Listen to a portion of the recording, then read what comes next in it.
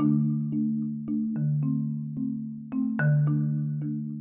everyone and welcome back to Feeding Curiosity with our bonus episode for the 4th of July and a discussion around freedom.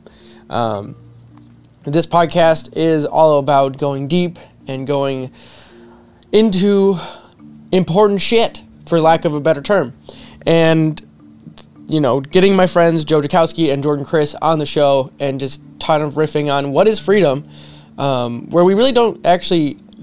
we like circle around what freedom is, a lot of it, and it's actually quite interesting. And this conversation is a lot of fun for me to think about. And just from my point of view right now, being able to record this and talk to all of you guys around the world, for instance, is honestly an amazing exercise of freedom. And it's not lost on me, and it's kind of mind-blowing at just what kind of impact being able to follow whatever it is that you want to do. And for me, it's doing this podcast and this website and following this Feeding Curiosity thing every day.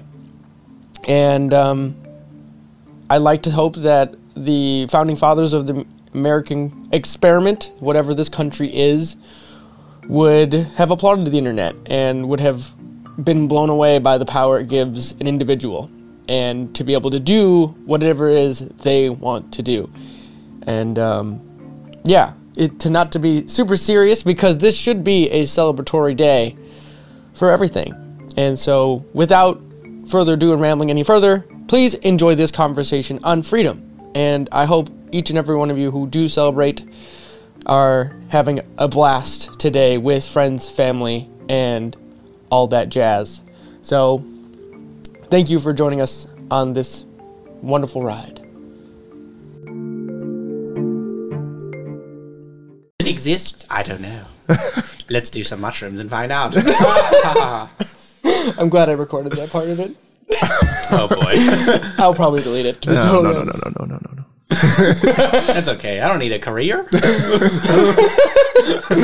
Well, welcome to the podcast, everybody. Hello. Hello. This is going to be a special edition of the podcast for 4th of July. 4th of July. Woo! Yep.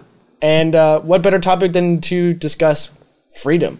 So that's basically what I did. Is like, today is Saturday before 4th of July, so we're doing this in the past for the future. Wait, what? It's really trippy. I know. Keeping in line with the shroom stuff. Time warping. Yeah. Anyways, the idea happened is that we're doing a graduation party for myself and my brother. So shout out to Nick. Go listen to his podcast episodes. And what better way to pregame than talk about freedom before we all meet up for a crazy party of This is basically debauchery. like just a giant hype train for us for a pregame. Yeah. Yeah. Let's fucking get freedom. We're Yeah. Basically, that was the whole point. It's like, I'm imagining like I might do some like, you know, American Eagle like or something in the background. As I'm terrible. How did that go? What was that sound? You only get one. I only get one. Just the one. Is there like coupons for another one or what? I don't know. It depends on how much I drink. We're gonna be like slightly more patriotic as this goes on. We're gonna be wearing American flag shirts. By the end of it, I will be a bald eagle and just squawk and fly away. Anamorph Joe. Dude, remember those books? Yeah, like Jesus Christ. Talk about memory lane. Yeah. Dude, those were awesome. I still read them. You know how many, you and I You know what I remember? I remember those elementary school like book buying days where they came in with those there was like those gymnasium steel or whatever? carts. Yeah, like steel carts, just they'd open them up and they'd be full of books. They'd be like bookshelves. And I'd buy a bunch of them and I wouldn't read them. I feel like that's how most people buy books. This is like some Pokemon shit. Like I go and collect Pokemon cards, I go and collect these books and then never do anything with them. Yeah. That's how I figured out what manga was. What? Really? Yeah, because I didn't know. Because I opened it and I'm like, why the fuck is it backwards? You know what I mean? I was like, what the? It's like, what is this thing? And then I was like, oh, this is cool. Awesome. So I bought like I have like a whole bunch of random, like manga. I don't know if they're anime now, but just like random shit laying around. What was the first one you read? Do you remember? It was called Orphan. Orphan. Oh, I think Orphan or Omen. I think it was Orphan. And it was like I bought like 6 of them. It was like super dope. Weird. And I kept trying to see if they made an anime of it. I don't think they ever did. Huh. Yeah. That's not what I would expect. We read I remember we would buy a bunch of manga when I was young. It was like, what the? Sayuki? Yeah, that was what you were I liked reading a lot. Sayuki, except that was definitely not appropriate for my age at the time. There's nudity in it and like a ton of gore. Yeah. And I was like, young me was like, this is awesome. Oh man. That dude just got cut in half. Whoa. And there's freedom for you, Joe. Yeah, is that what freedom is? Yeah. Being able to read what you want when you want. I guess, yeah. Censorship. How dare they censor a child from seeing boobs and porn? Boobs and porn and violence. Yeah. So I have no idea where you guys want to take this at all. I don't either. That's a really broad subject. It's super. What about it? You want me to get philosophical, bro? I'm assuming you would get philosophical with it. Yeah, but I could just leap into it, but you normally do. I don't. All right. You know, fine, it's like 95 degrees out. Take us to the deep end, Joe.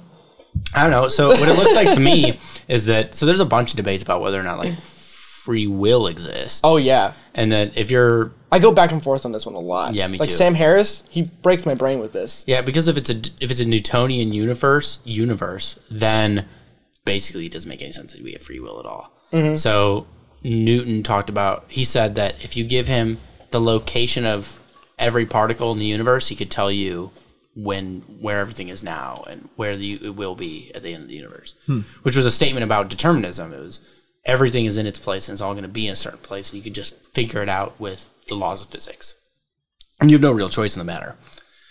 So if things are a purely Newtonian universe, then it makes no sense that we have any free will. It's just determined. And we just think that we have free will. Free will is just the phenomenon that we experience of feeling as if we have some kind of choice. But we don't actually have choice. It's just a thin veneer across an insanely complex universe and biological system that we are. But there's other views, in part because Newton is not really the king of worldviews, of scientific worldviews anymore, because Darwin came along. And what Darwin showed was that there's a certain amount of choice that exists within the system. So there's not just natural selection, which makes a lot of sense with the Newtonian view, which just things are according to nature and the environment helps select what does and does not survive, and what survives propagates and evolves. But there's also sexual selection, which Darwin talked about. And sexual selection actually implies a certain amount of choice, because humans, for example, are really choosy with their mates. Chimps will basically bang whatever. Bonobos will literally bang whatever. Family, they don't care. Nothing's literally nothing. What was it, Autumn? What was the one exception to what bonobos won't have sex with? I mean, there's a couple, but one of them is a mother with her son that's over 5 years old. Yeah, but everything else. It's really specific. That's super specific. That's so crazy. I don't know, they're choosy, apparently. They're like, like, that's too much. That's the line. Come back next year. Slaps him on the ass. Oh, God. Dear Lord. But humans are different. And chimps will selectively mate, but it's a little different. So it's not that the women are choosy. They'll sleep with anyone. But the dominant male chimps will chase off the other chimps. So the less dominant ones. So then the most dominant then propagate more. Humans are different. So we don't do any of those strategies. Thank God. What we do is there's something like 2 hierarchical systems that exist between men and women. Like women have one hierarchical system and men have a different one. And the men compete for dominance within their own system. And then the women competing in their own, the most... How would you say? The women at the top of that hierarchy peel off the top. They take the best, quote unquote, men at the top of that hierarchy and they select them. The highest status, the highest something achievement, whatever it is. Which is part of why money is the gold digger trope came up, right? It's women that are theoretically conflating money and capability. So what they're selecting for is they're really trying to select capability, which is the top of the hierarchy. The men at the top of the hierarchy are most capable of creating resources, finding resources, building survival, caring for the mother and child, etc. And the women are trying to select for that thing, but in the gold digger trope, they're using money as a means of judging whether or not that person is productive. Makes sense. Yeah. So you can have either. And I've heard Brett Weinstein talk about how artists fit this really well. That what you see with the young artist is not an investment in someone thinking that that artist has a bunch of resources and status now, but an investment in future possible resources. That it's a gambling on the talent of that artist to create means of resources in the future. And the creativity, in some sense, is a means of thinking outside the box to find novel solutions to problems. Yeah. And that It's like a dice roll. Because it's like if you... The probability you're going to not make it is like really high. But the probability that you do make it and then the accompanied monetary it could be a gain, high risk, high reward. Yeah, it's like super high risk, high reward. But kind keep of in thing. mind, too, that creativity isn't just what we think of in artists. Yeah. Creativity, and this is another portion of what I was learning in this creativity course I just took at Michigan over the summer, was that creativity is also it's the attempt to create something original and functional. That there is something new that hasn't been done before that solves a problem, and that in solving that problem, it exclaims its functionality, that it has that purpose, that it can do something. Now, maybe that function is just aesthetics, Yeah. Right. but that is a function, and it can be novel under that function. And so then, to me, it seems like creativity and freedom are really interlinked. They are interlinked, because if you don't have... This takes us to a really interesting point, too. But if you have too many constraints, then you don't have the freedom to move around, look at it from a new angle, and come up with a new solution, right? Because maybe everybody's thought about this problem in this narrow avenue, but the best solution is outside that narrow avenue. It's take a 180-degree look at this thing. Yeah. And from that perspective, now you've got a new means of attacking this thing, and that's creativity. It's a new solution outside of the norm. Yeah. That works. It's functional. But what's really interesting about the creativity research too is that if you have no constraints, you decrease the amount of creativity. You actually need some constraints in order to produce creativity. So if you actually add in some, then people are more creative. And it's like, okay, so you can only... Oh my God. Right. It just like a light bulb went off for me there because I was just like, oh my... Like, I was just doing that yesterday. So what does that say about freedom? That freedom, true freedom, right? The ability to go everywhere, to do whatever, to actually take that action, in some sense, requires some constraints on your action. So you only exist free within a confined space. So for me then, at least the thought that just kind of popped in my head, it's like given in a system that you have the ability to pursue what you want when you want, it requires you to almost self-limit to some degree to then be able to optimize your creativity. You have to. And if it's a problem-solving thing, which it looks like that's what the evolutionary platform is for being creative, right? That you have a bunch of problems and you need creativity to solve them in ways that will work. And if you don't have people that are creative in your social sphere, then you're not going to find a way to get around a problem. That eventually, maybe you've solved all the problems you faced before, and now people who aren't creative just stick to that formula. Yeah. But now when there's a new problem, all the people that only know how to solve problems using the formula that's already been there are screwed. Yeah. Because they have no means of getting around this new thing. Yeah. But the creative people come around to go, aha, and then they search and they find a problem for this, and that increases survival. So you need that for that platform. But that means that you actually need a problem to solve. Yeah. And that's a constraint in itself. And define the problem first. So like if I say right now, if we came into this podcast and say, hey, we're going to talk about a topic, and said, okay, go. We wouldn't know what the fuck to talk about. Like, okay, wait, what? Where do we start? Yeah. Because you have every option in the world. You have infinite number of options. I could literally sit here and describe, I could count all the little patterns on this table, this placemat. Yeah. You know? I could just look at that and just count them. And that would count. That is a topic. Yeah. Right, it does. But that's not not an interesting. stupid topic. Right. So we're constrained by interest, yeah. at least. At the very minimal, it's interest of the person, which I don't even know how you categorize what interest is. It's complicated. Yeah, exactly. And I don't even know if we have enough space here to be able to talk about what that is. And it's a very interesting thing to even think about in general as a thought experiment, which we'll probably get into as we get more drunk later on today. But with it, here's the cool thing. Yeah.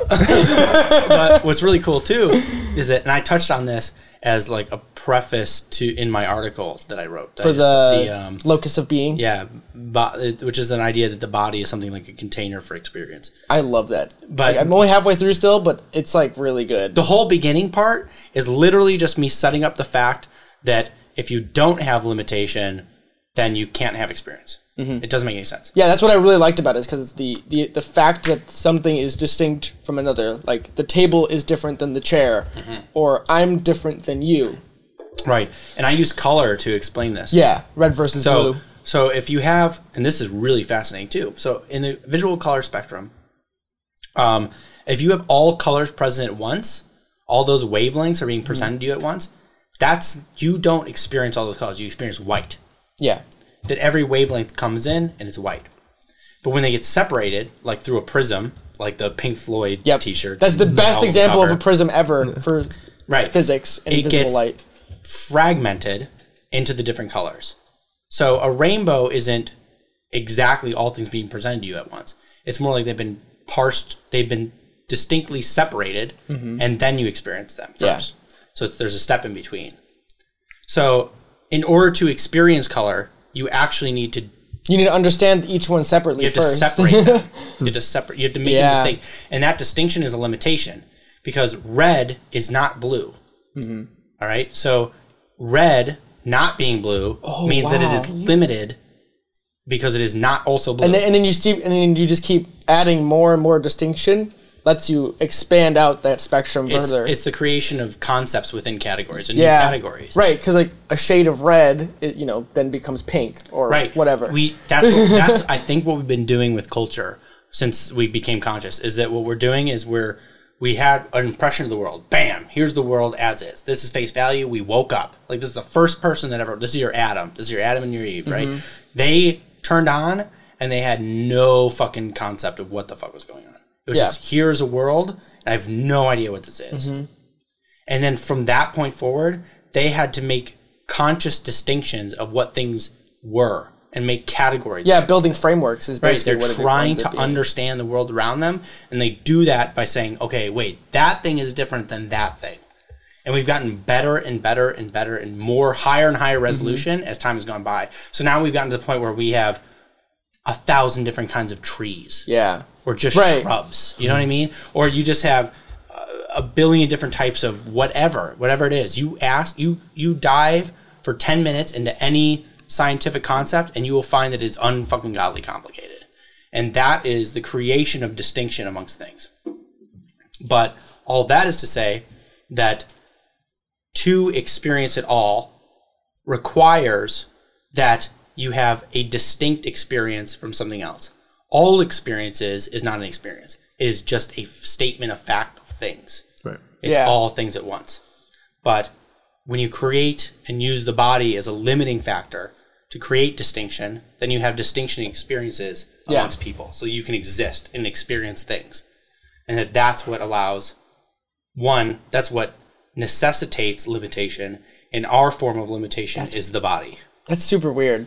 But it makes a lot of sense, like, from like a less philosophical standpoint, but looking at how the structure of how the modern world kind of builds frameworks, or building the frameworks upon, the easiest one to look at is like realms of science, or you can even take music and other creative realms, where you start at one point, right? And it's super simplistic. Like, you take one instrument and you go as deep as you can with that one instrument. And then all of a sudden a new instrument comes along and you have like the electric guitar, and then just blows away the old jazz paradigm. Because now all of a sudden it's because you can use technology and leverage it in a new way. Yeah. And certain people just capture that and they just take it and run with it.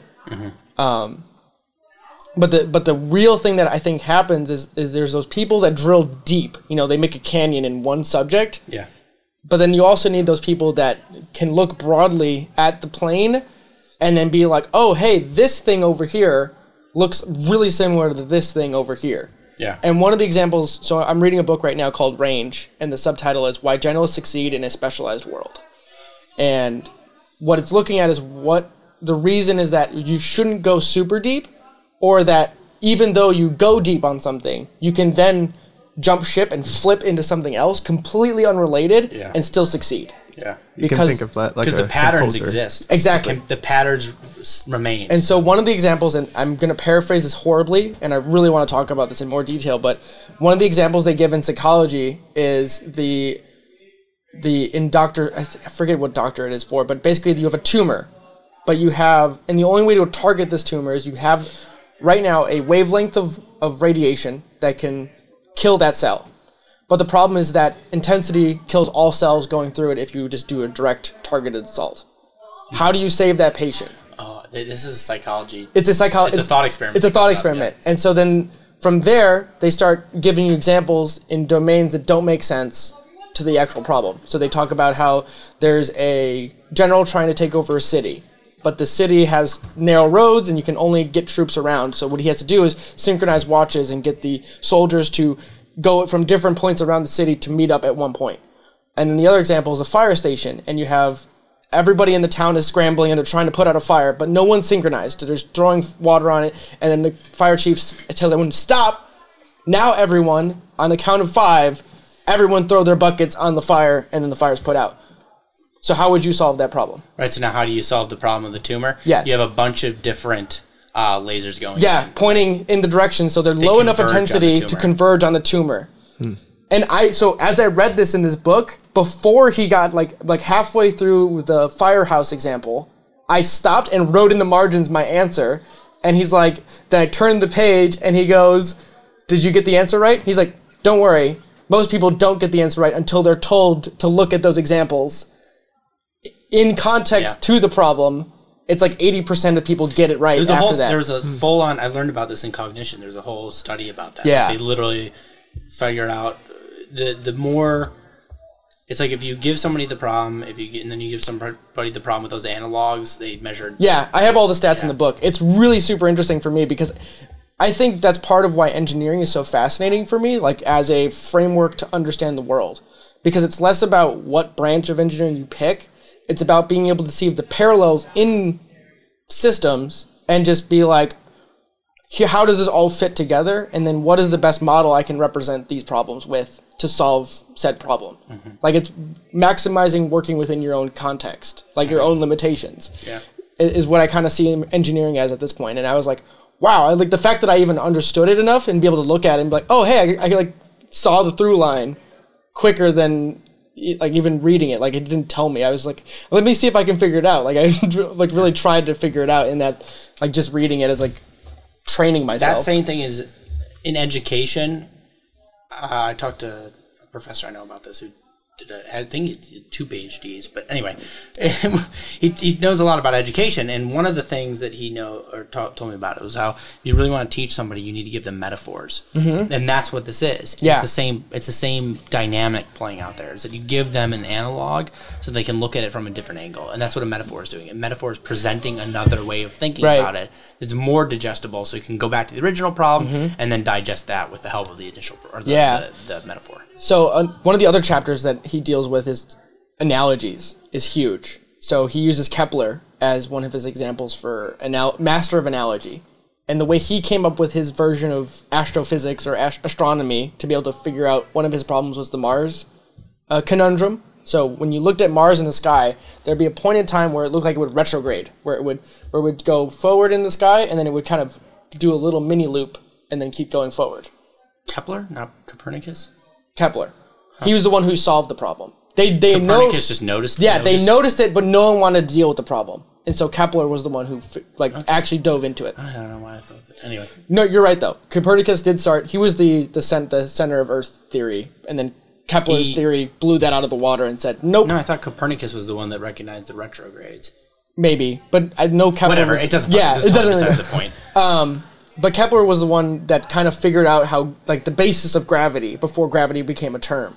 Because he used analogies from other areas in physics or in science at the time, but using his own analogies to kind of, oh, this seems like this. Let's see how well this fits into astronomy before it was astronomy, really. Right. And so it's like basically from there, it's like looking at Kepler, and then he said, now in today's world, we're trying to see how we can apply Keplerian thinking basically in groups.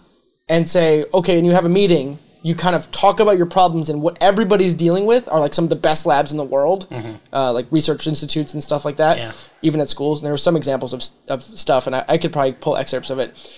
But it was really interesting is like basically the more Keplerian an institute was, the better they were at solving problems. Like the more diverse collection of people you had associated around a problem, the better you were at just like solving problems. Yeah, because you have more minds. Because the researcher said differently. he was like one of the researchers. He was like a third party, and he was just kind of going around research institutes as a study to see how good they could do it. And he's like basically the ones that had similar backgrounds, like all of them were like medical doctors or something like that, and they were trying to solve a problem. And another lab was trying to solve the same problem with a diverse people. He would see them solve it first, and he'd see them how they got to the answer and know the right like protein synthesis or something. And he's like seeing this other group that's hyper specialized struggling trying to figure it out, and he can't say the answer because he's got to be impartial to the outcome. It's funny. There's one of the movies that made a big impact on the way that I think was Ghost in the Shell, the original animated one. I have it bought right now, and I need to watch that, and I think we should talk about it as like a podcast. So down. There's a scene where the main character says at one point that if you over specialize, you breed in weakness. And that's what it is. It's that same narrowing of the way of thinking, the same narrow it's like narrowing the field of vision. Right. Creating a formula that everybody understands that they can only stick to solve this problem, and they can't do that 180 degrees. They don't have that person outside of their little world that can go and check this out from another angle. Which, a metaphor for this, and a what's it called? Parable from Hindu, I think. I can't remember. Or Buddhist. Oh, really? Anyway, it's the elephant. It's the blind men and the elephant. Where they're depending on where you're grabbing on the elephant. There's a bunch of blind men. There's like 5 different blind men, and they come across something like, what the hell is this? And one of them goes up and touches it, and it's an elephant, and he feels the tail, and he goes, oh, it's a rope. I know what this is. It's a rope. And the other one goes up to the leg, and he touches it. No, this is too big to be a rope. This is very clearly a tree. Like a tree, motherfucker. I'm touching this, which happens to be the ear, and he goes, it's a giant fern. And they all have all these totally disparate accounts, and they all start arguing with each other. And then finally, a sighted man comes by and he goes, you guys, no, it's an elephant. That you're all touching different parts of this elephant. Now, this is a parable for talking about the different religions originally. That all the religions are trying to look at the nature and Daniel of reality. Kahneman used this in Happiness Hypothesis as well. I didn't know is one of his analogies, too. But what it tells us about reality and problem solving is that maybe you're stuck on the tail. Yeah. And you are convinced that this problem is a rope problem. So, kind of pulling this back into freedom, it seems like freedom is all about synthesis in some ways. And it's like freedom is 2 parts. Freedom is the ability to choose and go down as far as you want and to, be the blind man as far as you ever wanted to be. But it's also up to you to be able to look at everything and still have a baseline and figure out your place in the world, right? Because you can't go deep unless you don't you can't know where you're going unless you know where you are, in some ways. And it's like the system. If we're staying with that's what 4th of July is all about. Is with the United States. It's the day we declared independence according to Great Britain, where we chose to stand for something, right? Right. And I think our founding fathers, and many of them the Benjamin Franklin is a huge example for setting a framework, with virtues and, the Poor Richard's Almanac and such like that, where he was very much about empowering the individual, right? I think that's where a lot of this is coming from. I mean, I think one of the core ethos of this podcast and the website is, think, question, synthesize. And I don't want to be so full to say that that's something that would make sense to someone like Benjamin Franklin, but it's along the same lines of a lot of those people who think in that curious way, to be able to just look at the world and be like, what is the through line? What's the pattern? What are we looking at? What are we looking at? Well, freedom allows for that. I wouldn't say that you started with saying that freedom is synthesis. I wouldn't say freedom is synthesis, but freedom allows synthesis. Yeah, there you go. That it's the ability to have all the different blind men, and that's what freedom is. And then have someone piece it together. And having all those blind men, then you come to the truth. Yes. Which is why freedom is actually important, is because you need to have the freedom to explore, to find out what reality is. Yes. But if you become too constricted in like a totalitarian government, whatever it may be, or even censorship in your own life against yourself or the things that you say, or this is why comedians are so great at exploring topics, is that they go outside the realm of what's like acceptable to say in order to try to find a new angle at getting at the problem and to identify what the problem is. So allowing people to do that and understanding that there's a risk of mistake there and accepting that the risk is outweighed by the reward is inherent in freedom. It's so important to have freedom for that reason. So Jordan, I want to direct this question at you, and because you come at this from a very different angle from like the science and the philosophical underpinnings of it. But I really think that on the creative spectrum, music, writing, whatever, like broadly writing, Right. That freedom to allow to create anything, to be able to put your emotions on a page, I think that can trigger people in the narrow domains to pursue certain things. Yeah. And I wonder if you could expand on that or what your thoughts would be in that space, because I think that's one of the areas that why freedom is so important. Yeah, it is. And you guys definitely, I feel like you nailed it. Like I was like, there's not really much more to add. So what kind of clicked for me is when you said that how I kind of comprehended it is like, you can't have true freedom unless there's something that was holding you in the first place. Yeah. If that makes sense. You know what I mean? You have to break the shackles of something. Right. Almost. Because there needs to be a container. Right. Then you need to break free from it, and then you're free, but you're just really in another container. You know what I mean? It keeps going, because there's times when it's like, so recently I've been coming up with like a lot of stories more and more frequently. And it's to the point where it's like you almost don't get anything done, if that makes sense, because there's so much to kind of do at once, so you kind of have to narrow yourself. Like, how do I narrow my interests right now? Or like, I feel like my brain is spinning out of control. Because you can't do all of them. You know what I mean? At the same time, because then it's like, then you're kind of cheating one or the other. You know what I mean? So then to limit yourself and be like, no, this is where we're going, and then you kind of go full fledged. So it's weird. It's like there needs to be a balance. You know. Yeah, you guys definitely nailed it, and that's yeah. I don't know. This topic is so fascinating for me, because it's like this, especially in our modern world, in this middle 2000s now at this point, the power of the internet is allowing for this individual manifestation of freedom to pursue your whatever the fuck it is, right? Truth. Like, right, yeah, like whatever it is that it turns out to be is at once terrifying and daunting, and the other part of it is like, there's so much in it where before, to create something, right, if you think 100 years ago, like if you were going to, start a business or something, the odds of you breaking through and being a usable business or whatever was, I don't even know, but like it had to be so ridiculously daunting to do that. And now today anyone can start an Instagram or a YouTube channel or whatever. And even though it's more first world problems in the sense like, who the hell is going to listen to my shit? And as I say that is like not even a half truth, like that's like a whole truth as I say that, because like who the fuck is going to listen to this? That's the problem. There's another problem. We're bumping on something specific, which is that when you have all that we've already touched on once, which is when you have all the freedom to choose in the world, when you have infinite number of choices, when you have that the paradox of choice, the decision paralysis. Yes. When you're at an ice cream shop and there's 1,000 different kinds of ice cream, how the fuck do you pick one? Right? Yes. That when there's 1,000, more than 1,000, 10,000 different podcasts out there, how do you pick in a finite amount of time that you have? Yes. How do you pick which one to listen to? And that's a problem with the podcast comes up. And there's a hierarchical selection mechanism that happens that as one gets listened to, it's more likely to be listened to by other people, and then more by other people, and then the snowball goes up, and then you have people like Joe Rogan who get 1 billion downloads in a month. And that's normal, right? Like in anything that gets popular, it happens in everything. It's the selection bias, because there's like there's two theories in this, right? It's selection bias on one hand, so what's already popular is going to steal more of the market share in general, and this is true in any domain. And then the other side of it is the idea of the long tail.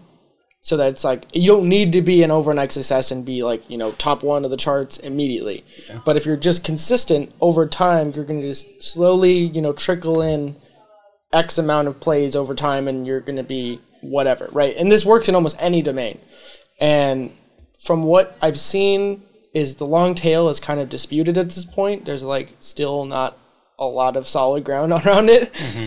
So it's kind of hard to say that, just, believe, like, I think there's a point where too much grit is not worth it. Yeah, there's diminishing returns. Yeah, and that's kind of part of the same book, Range, is where he talked about grit a little bit, and where what he was saying is that grit might be a selected bias term, because where they've studied it so far is within quote-unquote gritty domains. So the first place they studied it was in West Point candidates.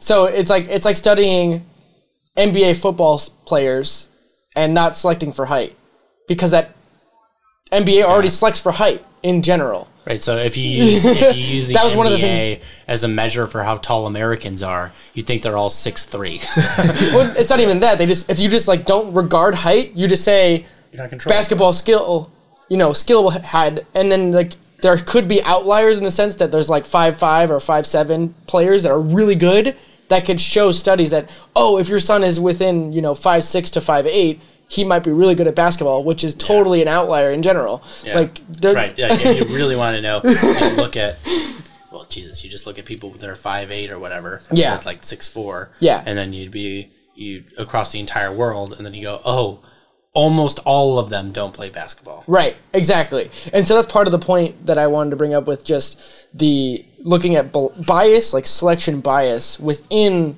narrow viewpoints of the world. Because when you are looking at areas and trying to select for different things, because one of the problems with this West Point study that they noted was that after they did this, they're like, if you're gritty, you can figure shit out and you're going to be successful kind of thing. But they're like, wait a minute, we didn't really control for the fact that if you're at West Point, you kind of already have whatever that is, some sort of higher level standard skill. Any of the just research. Yeah, I have no idea. And then, but basically, the general public and most universities, and even my university is culprit of this. And my own graduation, ironically, said we're grittier than the rest of them. But Are we? It's like, prove it. Yeah, exactly. So it's like one of those things that everybody, like companies and graduations or schools, were looking like saying, we're grittier than the rest of them, which is just this bucket term that then means nothing after a while. Yeah, everybody uses it for everything. What the fuck does it mean? Yeah, it's almost like the word passion. Which is we touched again on the necessity of distinction. Yeah. Grit means everything, it means nothing. I mean, I think that's a great way to segue, because a lot of, I think, what we've been talking about, like Jordan, you came out with your what is success, and I built on that with an article that was released, the Feeding Fires, which is the word passion, because passion and freedom are really, I think, intermingled in some ways, because it's your freedom to choose to pursue what you want. I think the freedom to pursue allows you to pursue your passions. Yes. What you're passionate about. Yes. And I think passion itself is a term that is so overused in this world. It's like, follow your passion or follow your dreams, that it doesn't hold the weight that it once did. And so then we have to use metaphors like fire. Cliche. Yeah. You have to use terms like fire. Go ahead. I was going to say, I feel like something like passion, in a weird way of thinking, is almost impossible to attain, because a part of passion is always like, even if, so say there's this it's like you're chasing it, right? Yeah, you're always chasing, the chase never ends. Like the super passionate new actor who's just like so into his craft, but the passion comes from him wanting to always, or him or push her wanting to further. improve or do something different or something. But again, if they had all of that already, and like there was nothing more, you're at the finish line, and like he looks further and there's nothing to see, is he still going to be passionate about it because he has it? I mean, it definitely happens a lot. Like if you reach the finish line, are you going to keep running? Right. It's like the Olympian who's like 19 or 20, and they finally get the gold medal. That's everything they've ever, all their coaches told them they should do this. Like, they're going to be the one, and then they get it. What the fuck do they have to reach for now? Yeah. Like, right? It's like the dark side of success. Yeah. It's like, how do you shift your sights then and like, well, I've reached the pinnacle. Like, what's gonna equal to a gold medal, or what's my new gold medal, right? Like, what's my new measuring stick that I have to put here? And that's the dark side of being a 19, 20-year-old Olympian or superstar in any realm, right? Because like once you've accomplished, you know, a $10 million whatever, you know, Golden Globe winning, how do you keep going? Yeah. Well, that's part of what keeps raising the bar. Like, Yeah, you could imagine I keep a thinking football about player. I keep thinking I about was working thinking out. about Tom Brady. Yeah, like the kind of that's a good example. But He's a really good it's like example. the type of people that I'm going to play college football, and they play college football, but they have something that's nice. I'm making it to the NFL, you know, or we're gonna win the championship, and then we're gonna make it to the NFL. And then he makes it to the NFL. Yeah. Then it's like, well, obviously now it's time to win a Super Bowl. You win a Right. Super Bowl. What now?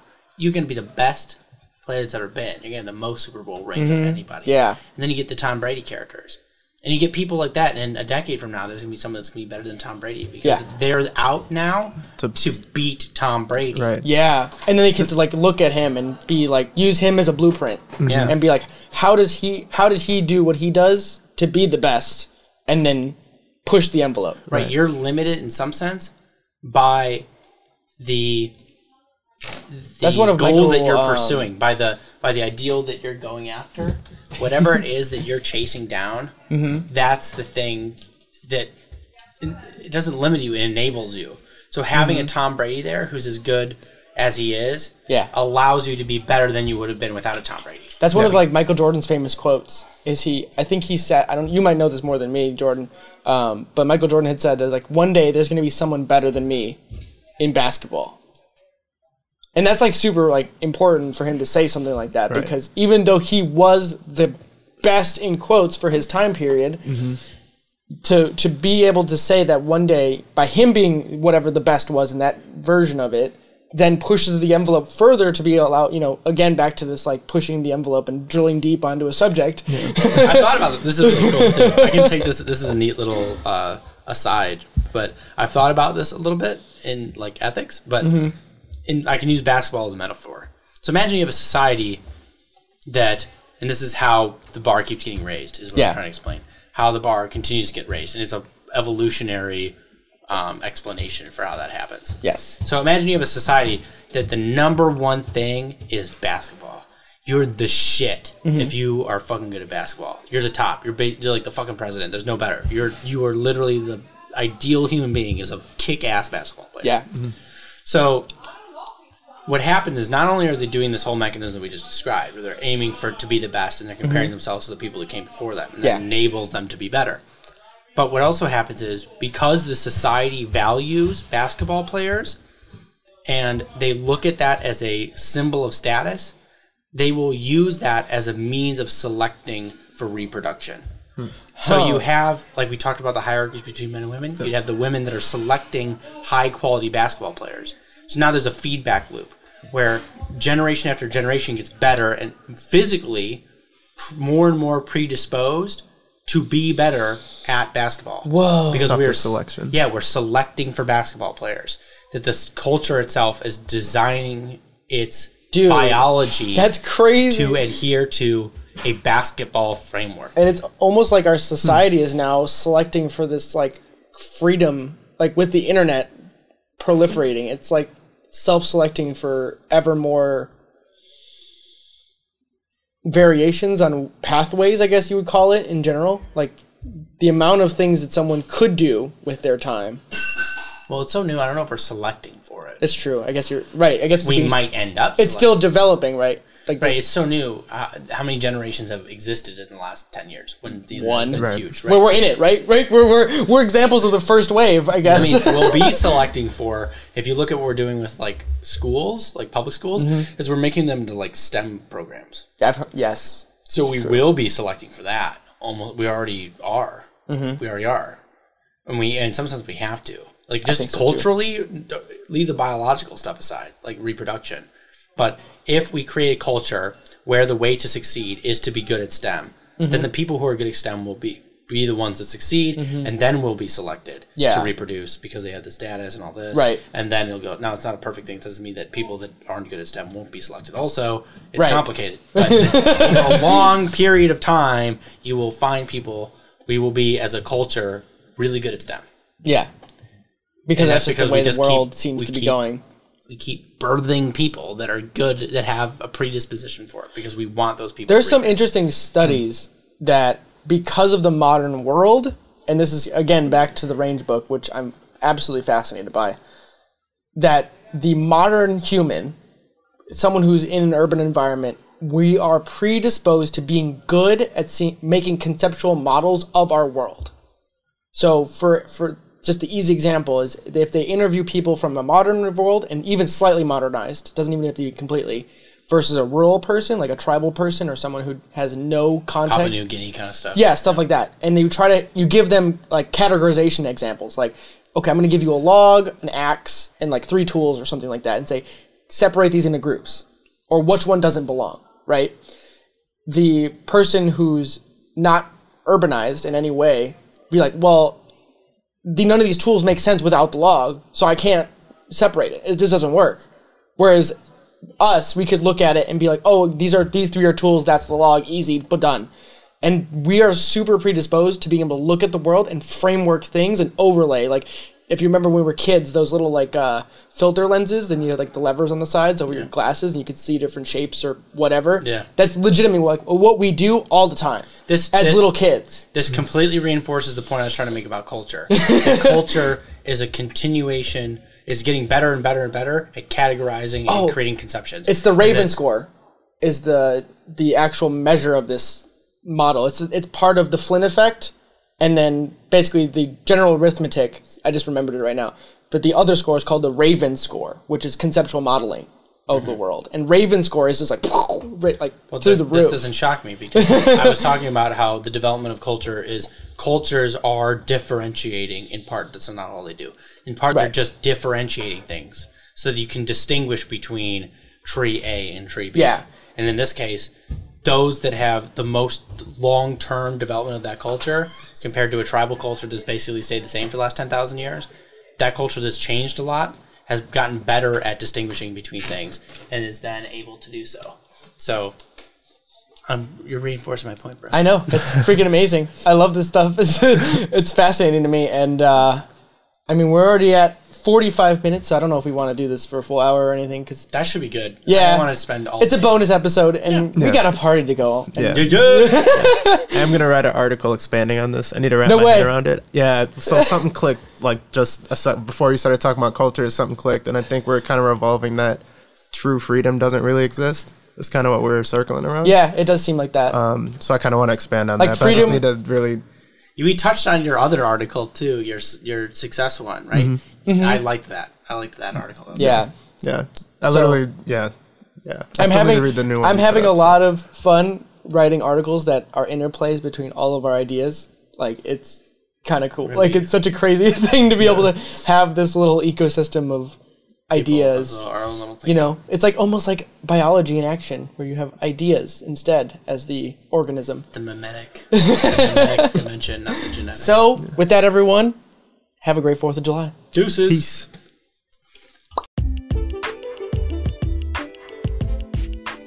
I want to take a quick second and talk about how you can support our show. I believe this is the most honest way that I can connect with you, the listener, and put it in front of everyone. You can support our show for as little as 99 cents a month. We release 4 podcasts a month, all at an average length of about an hour. That means you are supporting us at just 25 cents an hour. That's cheaper than the dollar menu. I think it's safe to say that we provide more value than that. And if you learn anything from our content, please consider becoming a supporter today with the link in the description of any episode or on the website at feedingcuriosity.net. And with that, thanks for listening, and please enjoy the show.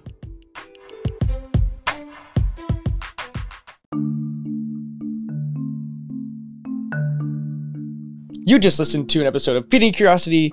Thank you all for listening and tuning in. If you enjoyed this episode, please leave a like, subscribe, go check out the website over at feedingcuriosity.net and all the other things that we're doing there. And once again, thank you all for tuning in, and we will see you in the next episode.